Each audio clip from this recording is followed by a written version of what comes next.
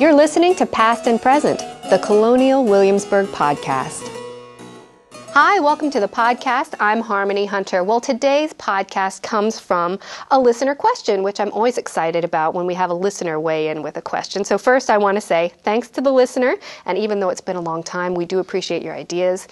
And we will get to them eventually. And the question was, how did colonial people pay for things when there was no standard currency? What money was in George Washington's wallet? So the expert we've brought here with us today is Eric Goldstein, who is our resident numismatist, our money expert. Eric, thank you for being back here with us today. Thank you for having me.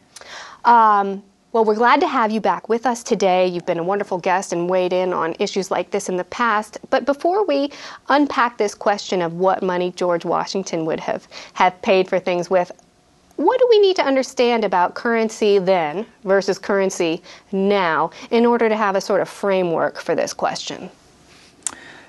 It's a pretty complicated topic. I'd like to take a quote from Joe Lasser, who was a lifelong coin collector and the major numismatic benefactor of Colonial Williamsburg. Means he gave us his entire coin collection that was specifically built for a place like Colonial Williamsburg. And to sum it up, Joe always loved to say it was a bullion world, which means it truly was a worldwide economy, even back in the 16th, 17th, and 18th centuries. And it all had to do with a specific amount of good gold or good silver. So what it meant really is that it didn't matter what shape the coin was, whose picture was on it, what nation struck it, as long as it had, say, an ounce of gold on it for a gold doubloon, or roughly an ounce of silver for a piece of 8 or a silver dollar, then it was money the worldwide, and that's really what made things go. In colonial Virginia, it's a little trickier. Because there's a scarcity of hard money. There's not too many gold and silver coins circulating. There is a little bit of paper money after 1755, a lot more paper money in the beginning of the 1770s. But for most of the colonial period, it seems that early Virginians were pretty happy dealing with barter and credit. So do we need to think about money further in terms of pre-revolutionary and post-revolutionary? It depends on how post-revolutionary you want to get. We need to think about money globally in the 18th century as far as trying to understand what coins were around, because your average Virginian would have been just as happy with a coin made in Bolivia as he would have been a coin made in London. That being said, there isn't going to be a heck of a lot of that. So there's going to be some locally made paper money, and there's going to be a lot of credit and barter. So it's a very complicated way of doing business. Once we get into the 1790s with the establishment of the United States Mint Act, authored by Thomas Jefferson, that gives us the dollar divided into 100 cents, then we have the beginnings of the real standardized money system that we're all used to now. This is so hard for me to get my head around, because when I get change back now and there's a foreign coin in there, it's a novelty. But if I was a colonial Virginian, it would have been just as spendable as the nickels and quarters that were in my pocket, because money was actual money, not representative of money. Right, it wasn't fiat money. Gold was gold. If you had a gold coin, it was pure gold. It wasn't necessarily pure gold, but say a doubloon, a $16 gold coin, had $16 worth of gold in it. As opposed to a dollar coin now, which has a fraction of a cent worth of brass in it. So to talk a little bit more on this subject, then making change might mean clipping one of these coins. Not necessarily clipping, but cutting it in half.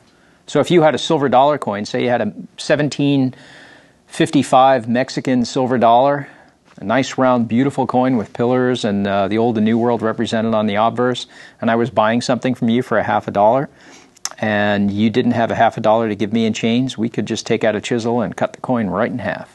Now, I know counterfeiting on its own is worthy of an entire podcast, but there are some questions that arise around the topic of counterfeiting when you're dealing with money that has inherent value. What are some of the problems that we saw and some of the solutions that we saw in colonial America when it came to counterfeiting? Counterfeiting problems are as old as coins themselves. Coins in Western society really originate about 700 BC, and almost immediately they were counterfeited. It's an age-old problem. It's a human vice that I don't think we're ever really going to get rid of. In the colonial period, it was a big problem. It was fairly easy to counterfeit paper money. There were people out there who either hand drew notes on similar paper or made up counterfeit printing plates. It was a big problem. If you counterfeited paper money or you counterfeited gold coins or silver coins and you got caught, the penalty could be anything up to death. If you were counterfeiting copper coins, they kind of looked the other way and let you get away with it. It wasn't considered treasonous. So when we talk about coins being scarce, and you've alluded to the fact that barter and credit were some of the primary means of, running the economy in Williamsburg, what did we see being bartered? How did that system work? Very often it was country pay. If I have a whole bunch of eggs from my chickens and you have some bread that you've baked, well, you need some eggs and I need some bread. Let's work out a deal. And that's a lot of what happened in places like the Market House in Williamsburg. And then in a credit society, how would things eventually be paid for?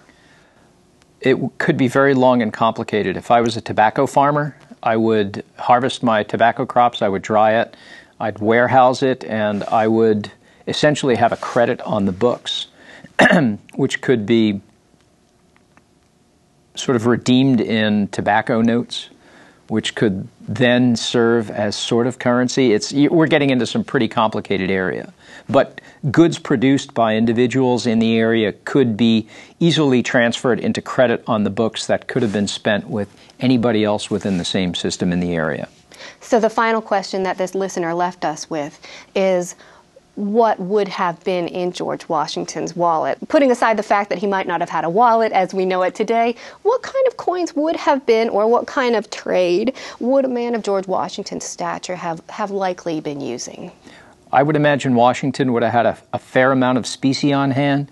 There are accounts of him purchasing rather expensive consumer goods from local people in places like Philadelphia and paying for them not in money of account or credit, but paying for them in things like $7 million. So he had money on hand. He certainly did, in the form of gold and silver coins. He certainly had a huge credit on the books with his factors in London because he was constantly ordering goods from them, and he wasn't shipping across a big bag of silver or gold coins every time he ordered something from his factor over there.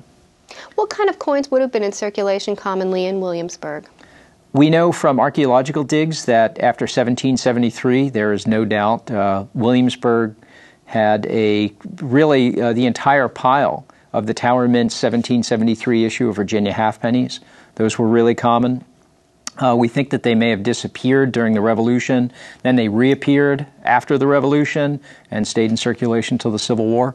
But there's no doubt the most common coin in Revolutionary era Williamsburg that was made out of a precious metal or specie would have been the Spanish Pistarine coin. Another point I'd like to make is that we've just entered this capital campaign, and the coin collection is going to be one of the big winners. Once we have the funds raised and we expand the museums of Williamsburg, there's going to be a dedicated numismatic gallery named after Joe and Ruth Lasser. So once that happens, there will always be coins and paper money and medals on exhibit at Williamsburg. That's wonderful. And until that time, there's an excellent virtual exhibit at history.org called Coins and Currency, which we'll post a link to with this podcast. We hope everybody gets to see that exhibit. Very rich in information and images. So Eric, thank you so much for being here today and answering the burning question of what was in George Washington's wallet. Thank you for being here today. Thank you very much for having me. Thanks for listening. We're always glad to hear your feedback. Send us an email at podcast.history.org.